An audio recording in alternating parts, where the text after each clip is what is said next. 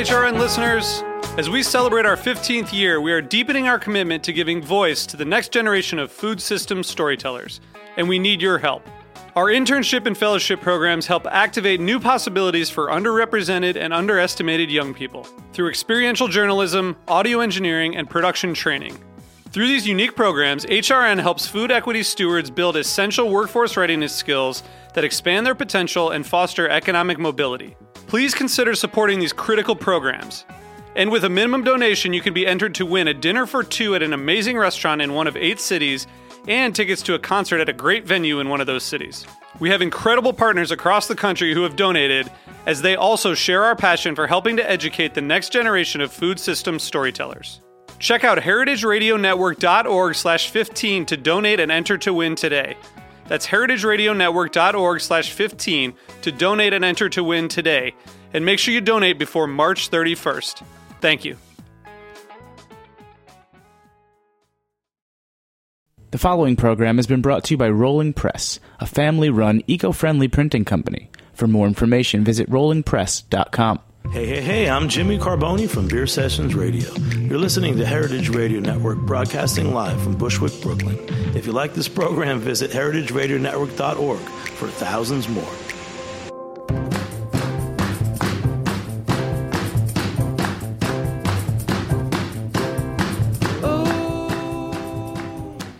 Hello, and welcome to Eat Your Words on Heritage Radio Network. We're broadcasting live from Roberta's Pizza in Bushwick, Brooklyn, to bring you all the best words about food, maybe even some food about words.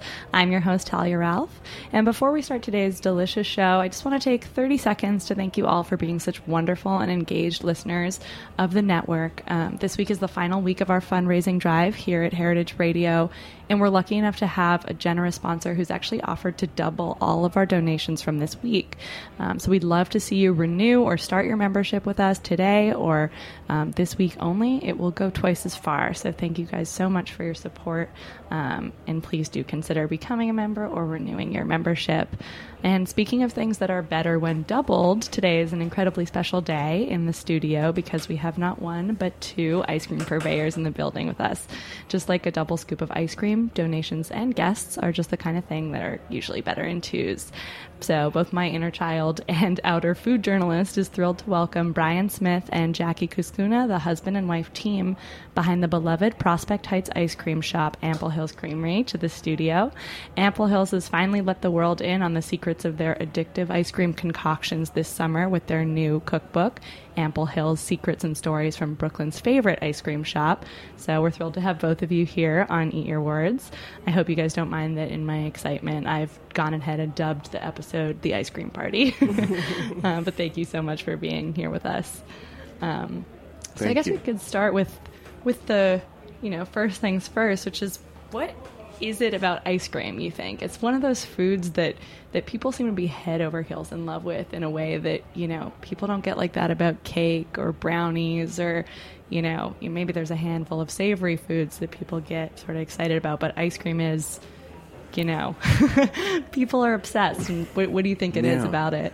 Well, it's hard to say. I mean, I feel the same way personally about it. I mean, growing up, ice cream was the sort of first food love, that I had. And I do think that it is sort of uniquely American and part of our mythology that we have this love and for ice cream, and going to ice cream parlors. It's part of our cinematic history and old movies and soda fountains. And there is something somewhat mysterious about it. I think it's easier to make a cookie or a cupcake at home than it is to make ice cream at home, although it's not impossible. And so it becomes it's also a communal thing. People go to the ice cream parlor of old, or when they're making ice cream at home with a hand crank. So it definitely has that feel of it. That's part of our myth and our popular culture. And it's fun and playful, and you can do like really creative things with ice cream. It's not as scientific as baking a cake, and timing it correctly. You can add things, you can take things away, and then add some more. So For sure. Yeah, I think the point about nostalgia is really great, and you actually, both of you have great, first ice cream memories that you share in the book. Do you want to talk a little bit about sort of your first ice cream experience?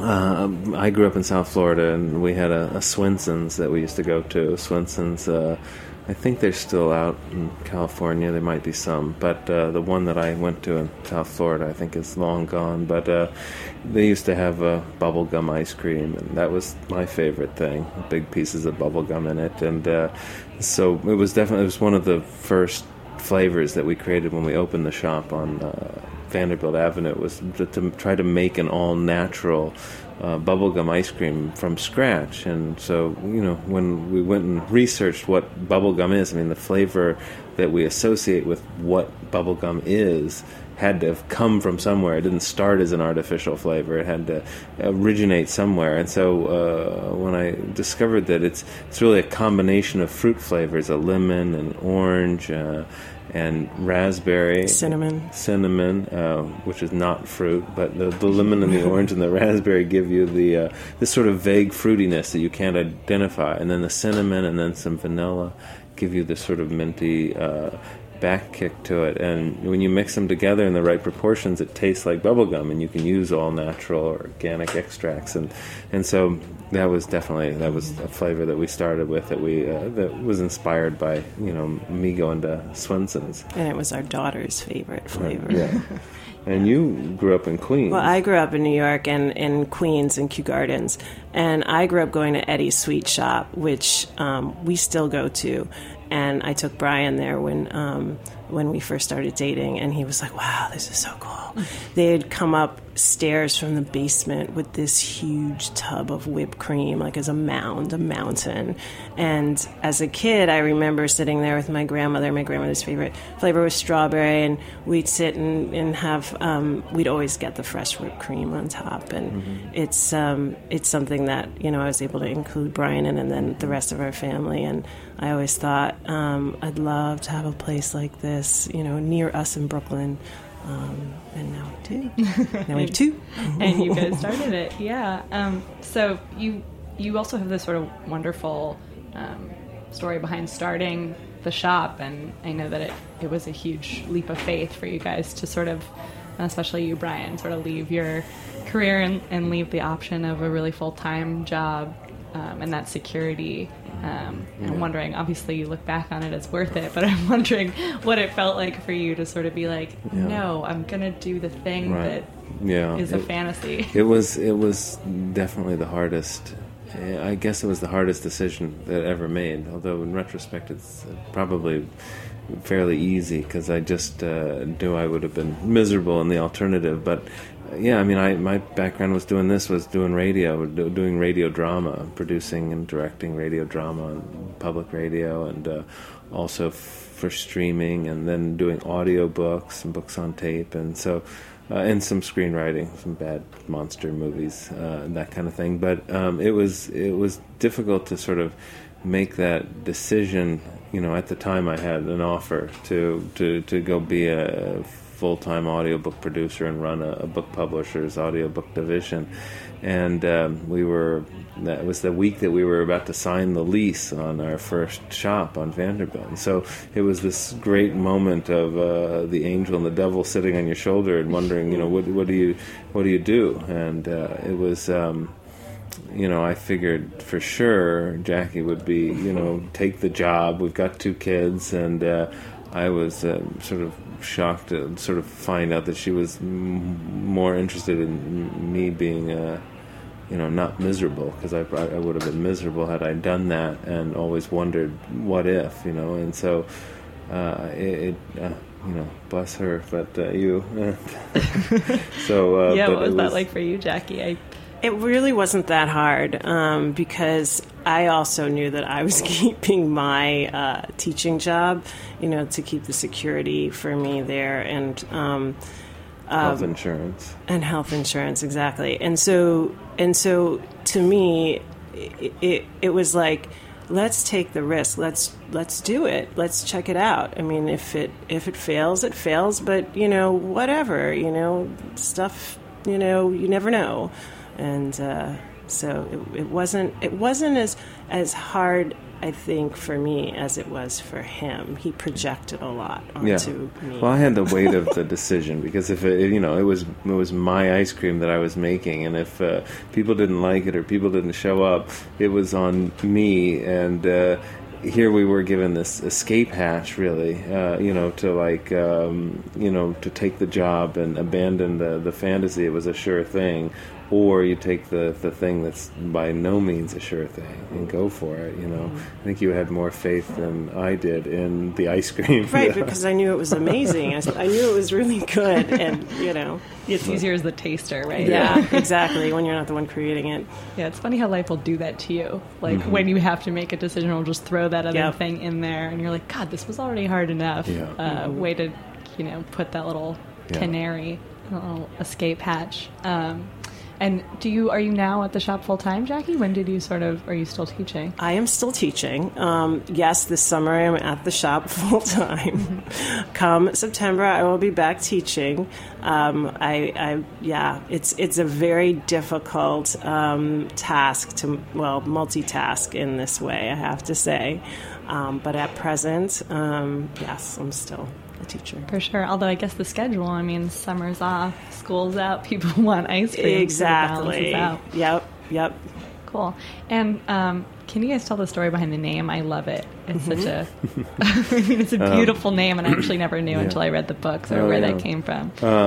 Yes, it's not a pornography name. As much Do you as get that a lot? Yeah. We Well, get that a lot. Jackie was definitely suspect of the name when I sort of suggested it to her at first, thinking that people would, not see through to the poetry of it. Yeah. It's from Whitman's Leaves of Grass, Crossing Brooklyn Ferry, specifically the poem, and I too lived, Brooklyn of ample hills was mine. And the poem, it's a beautiful, that particular piece of that particular poem is all about these connections through time of people and places. Whitman is walking in Brooklyn. He's standing at the river's edge and seeing the seagulls, and he's seeing the clouds, and he's seeing the buildings, and he's talking to us 100 years, 150 years later, saying, I'm looking at the same things you're looking at. And there's this sense of community and communal experience that really captured what we wanted to build out of an ice cream shop. It was almost more than ice cream. It was about creating that third place, a place where people gathered to spend. There's a lot of good places to eat ice cream, but there's not that many good places to eat ice cream and also sort of pass the day. And so that was really important to us, and that line from that poem, and that poem captured that. And also the beautiful sort of pastoral sense. People think Ample Hills, they don't think Brooklyn, because Brooklyn is concrete, it's buildings and brownstones, it's beautiful, but the hills have mostly been paved over, but there used to be lots of hills covered in grasses, and there used to be lots of cows on those hills, and there used to be lots of dairy farms in Brooklyn. All of those are gone, so it was a nice way to sort of touch back on the history of Brooklyn, I think. Mm-hmm. And do you guys, I know you're crazy because you're about to open your second location, but do you find yourself sort of standing back and looking at the shop and feeling like, hey, we did make that?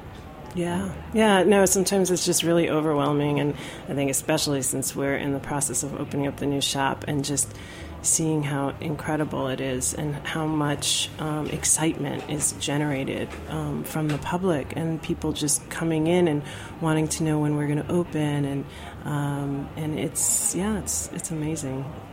Mm-hmm. And I also love, you guys seem to pull inspiration from all over the place. From Whitman, and you have a background in monster movies, and I know some of your flavors are inspired by those sort of sci-fi stories, and also the nostalgic flavors that you guys remember. What are some of your inspirations? Have you found any new ones? Where do you sort of pull your ideas for? Yeah, that's the joy in it, is trying to find new flavors and new ideas. Ice cream is such a great food for that kind of endless creativity, like soup. You can really do anything with it. There are only so many ways to cook a hamburger, but ice cream, literally, you can make anything out of ice cream. Not all of it would taste good, but it's so much fun to walk down the aisle of the grocery store and look for ideas for flavors. It's to go to the movies to look for ideas for books. We get ideas from customers on our Facebook page. We're always doing that. Right now we're in the middle of the summer movie season at Brooklyn Bridge Park. They do sci-fi movies with a view, outdoor movies. And like, for example, this week on Thursday they're showing a Sharknado sequel.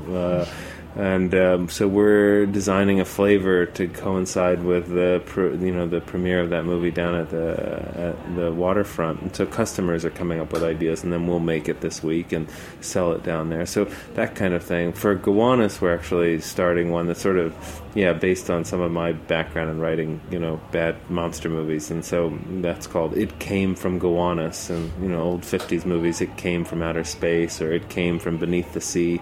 So we've designed a new flavor around the Gowanus Canal, and so that'll be exclusive to the shop. So, if I had to wake up every morning and just make vanilla and chocolate and strawberry, I think I would lose my mind. So to me, it's the joy in trying to sort of always in search of that, great, perfect ice cream flavor. Sort of always being in search of it. If I ever find it, then I'll just retire. But I don't think that'll. Well, you have to tell us what is in It Came from Gowanus. Oh, okay. Yeah, sorry. It Came from Gowanus is that's going to be it's a salted chocolate fudge ice cream. So we made our sort of deepest, darkest, murkiest chocolate fudge ice cream with lots of Valrhona cocoa powder and dark chocolate pieces and melted in, and then a lot of sea salt. And then inside of that are all these different surprises. There's brownies with Grand Marnier in them, so there's sort of orange-scented brownies in that salted chocolate fudge ice cream. And then we also did a variation on our crack cookies from our salted crack caramel ice cream. So it's a butter-sugar mix on a saltine cracker coated in chocolate is our normal crack cookie. And this one is, instead, there's a hazelnut paste or praline paste in the butter and sugar, and then we also coat them in gianduja, like a hazelnut chocolate. And then on top, to represent the oysters that are going to be used as part of the cleanup in the Gowanus Canal, there's white chocolate pearls on it. So it's a lot of fun, a lot of different things going on there, which is what Gowanus feels like. It's sort of lots of surprises and things happening, It's great. I like the pearls. That's a good touch. So we're actually going to take just a quick break, but don't worry, we'll be right back with more ice cream talk from Brian and Jackie of Ample Hills Creamery, who've written one of the coolest cookbooks of the summer, I think. So this is Eat Your Words on Heritage Radio. Keep your spoons at the ready. We'll be right back.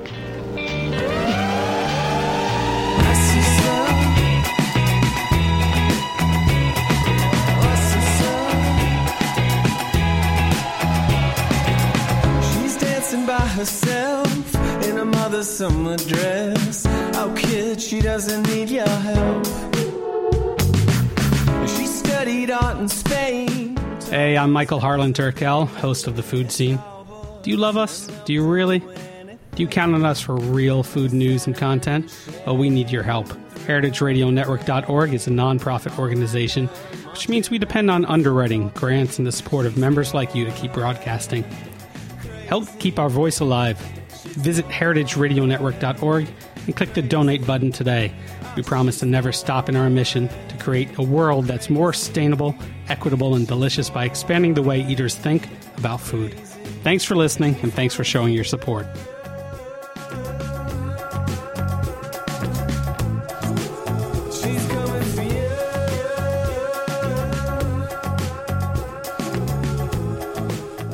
Today's program was brought to you by Rolling Press.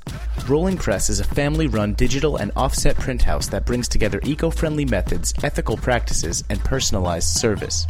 Using environmentally responsible papers, non-toxic inks, and wind power, Rolling Press represents the harmony of traditional craftsmanship and mindful sustainability. Rolling Press offers advice on reducing paper waste and energy consumption, helping you save money and minimize your carbon footprint. For more information, visit rollingpress.com. Hey, what's up? This is John Norris, and you're listening to the Heritage Radio Network. Hello and welcome back to Eat Your Words. This is your host, Talia Ralph, and we're broadcasting live from Roberta's. We're chatting with Brian and Jackie of Ample Hills Creamery, who have been out for a couple months now with their new cookbook, sharing all the secrets from their incredible ice cream shop and actually getting ready to open up a second location in Gowanus tomorrow. So, Brian, in the introduction of the book, we've been talking a little bit about movies and your movie background, and especially in the summer, sort of the great outdoor movies in Brooklyn. And you compare making ice cream to making a movie, and that both are sort of, require a certain amount of obsessiveness. I'm wondering if that comparison transfers to making a cookbook as well.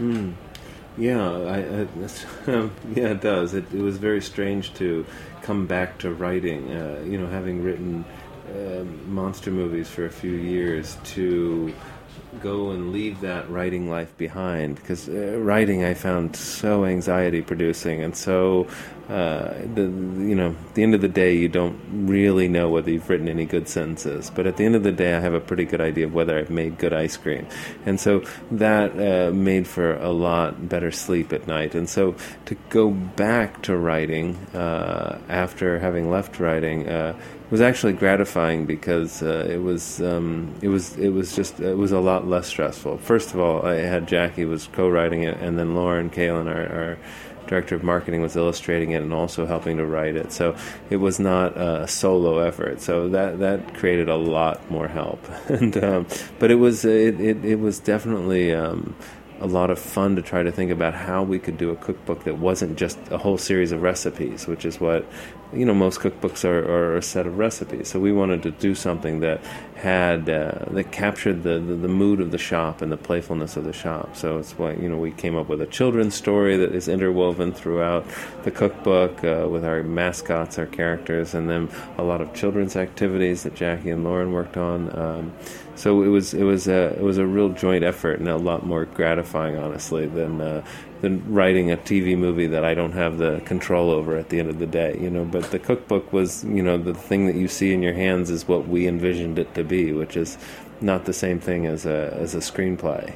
I mean, we wanted to invite people into the book the way that we invite people into our shop, and for the book to be as interactive as possible, and for as many people who love ice cream as possible. So, which is why we have the story and the children's activities, and then the various little sidebars about our staff, who are also a real big integral part of who we are as an ice cream shop. So that was one of the things we wanted to make sure. And I'm wondering, what was it like writing the book together, but also, working together? I know that only happens in the summer, but if you guys can sort of comment on... It's most intense during the summer. Right. For various reasons. One is that, obviously, we're swamped and it's crazy and we're busy, and so we're really, working closely together. And I don't know, you want to add something to that? No, the kids are out of school, so that adds another layer of anxiety and stress. Yeah. But no, this summer in particular, just with opening the new shop tomorrow, it's been the undertaking. It's 4 times as large as the original shop. It's 4 times as many people involved in it. There's just 1,000 more decisions to be made. So it's definitely been a difficult and exciting time. But yeah. Right, and you guys have 2 young kids, right? We do. That must be, a kid's dream. But what is it like? Do they inspire the flavors? And then conversely, how do you sort of keep them in check from going crazy and eating all the ice cream they want? Because it's difficult. We had our daughter's 8th birthday party at the shop yesterday, actually, 2 days pre-opening, so it was a little insane, and she definitely wanted to have her party at the shop. She was very sure of it, and she knew what flavor she wanted: chocolate milk and cookies. So it's great in the one hand that they can kind of say, oh, my parents have an ice cream shop. And, she really is kind of the most popular kid in her class because of it, which is nice. But then on the flip side of that, we have to limit the amount of ice cream. She comes in the shop and they're both like, okay, ice cream, and they're kind of crazy. And, and they'll see their friends online or they'll see their friends in the shop. And, well, so, Sophia's getting ice cream. Can I have some? I'm like, well, you just had a little, and we don't want to do this every single day. And, so that part is challenging. It seems great, but it can be difficult to limit their intake. Hey, have you guys developed any tactics or tricks? I need to give them a spoonful every hour. Yeah, no, we have nothing. Nothing. No, mostly they just eat it every day. Yeah, they just don't have it. They just don't have a lot. That's all. Yeah, which is more or less I used to eat a lot more ice cream than I eat now, because when I was writing The Anxiety, I'd buy pints of Ben & Jerry's and eat the whole thing. Now I sort of eat ice cream all day long, but it's little bits and pieces. I don't sit down and get 2 scoops and hot fudge and whipped cream on it. So I think it's sort of like that with them too. So. And do they help out? Do they help with They flavor certainly creation? would like to, yeah. I mean, we they help out sometimes. Yeah, well, Nona likes to use that spray bottle and, wipe things down. She was doing that yesterday a lot. Yeah. Well, that's nice. 2 extra sets of little hands, right?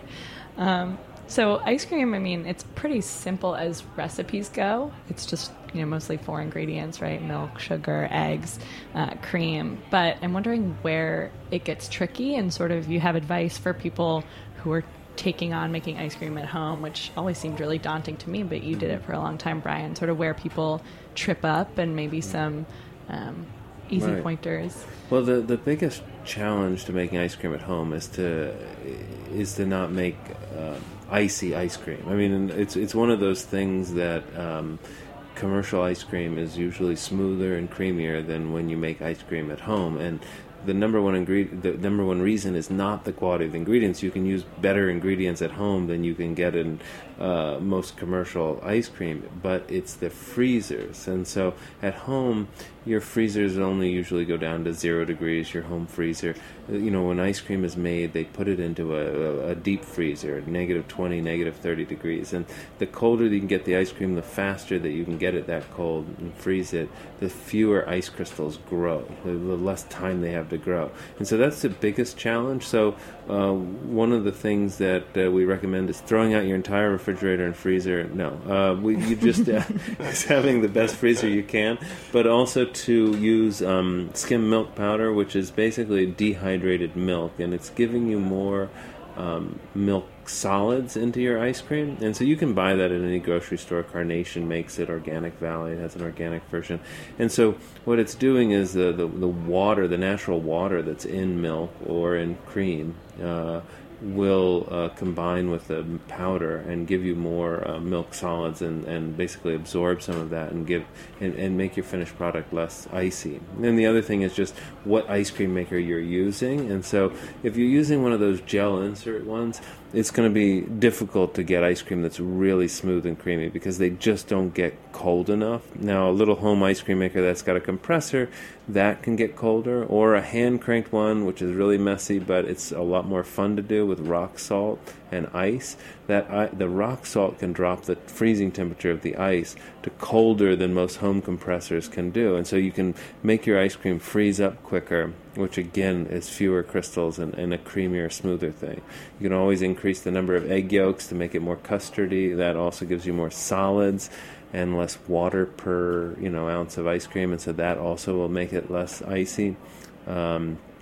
So yeah, those are some of the tricks that we do at home and in the shop. And do you remember? I mean, you definitely have had successes with a lot of flavors, but one of my favorite little parts of the book is the pullout of failed flavors. Do you have any, memories that stand out of oh my God, I totally messed up either with the process or, if you're not embarrassed to share some of the failed flavors. Beer munchies. Yes, the beer munchies. Yeah, it seemed Jackie's good. making a face yeah. But then Jackie doesn't like the salted crack either, so you can't. Yeah. No, the beer munchies was a beer, an apple lambic beer ice cream. and then we did a munchy version of like cheddar snaps and cheddar Cheetos, and all those things sort of crumbled up and baked with butter and sugar, and this, because cheese and beer go together, and apples and cheese and beer, but it didn't really. There might still be a good flavor there, but it didn't work. There's one person that keeps coming in occasionally because they did like it. So it was not without its fans, but it definitely was not something we plan to make again. It's really funny, but you had a carton of it, I guess. Yeah, we had a couple of tubs of it. We make tubs of it. It's hard to make a little tiny batch anymore with professional makers, so you sort of have to commit to at least making 3 or 6 gallons at a time. Right. Yeah, caramelized Cheetos. I don't know. Yeah. That might be just too much. Well, we're almost out of time, but I would love to hear a little bit about the new shop that you guys are opening tomorrow in Gowanus, sort of what you have planned. And it's beautiful. I was up there last night for sunset, and it's just, we have a roof deck that has lights that are strewn across it, and really it's just a magical place. There's an upstairs party room, there's a downstairs that's just beautiful, and the production is all right there. We're opening our doors tomorrow at noon. And it's going to be really, really sweet. Great. Well, I am definitely curious about the It Came from Gowanus flavor. I'm sure some of our listeners are as well. So for people who want to come visit, what's the address? How do they get there? It's 305 Nevin Street, which is at the corner of Union, just down from Dinosaur Barbecue and the new shuffleboard court there. Oh, right. Yes, the Royal Palms, right? Yeah. Yep. Great. So if anyone's interested in shuffleboard and ice cream, Ample Hills will have a second location as of tomorrow, and their new book is out in stores. So if you're curious about hand churning your own ice cream, or maybe trying out your own munchies or extreme flavors, definitely a lot of great tips in there. So we're looking forward to eating a lot of your ice cream this summer, and thank you so much to Brian Smith and Jackie Kuskuna of Ample Hills Creamery for being with us today. This has been another delicious episode of Eat Your Words on Heritage Radio Network, and I'm your host, Talia Ralph.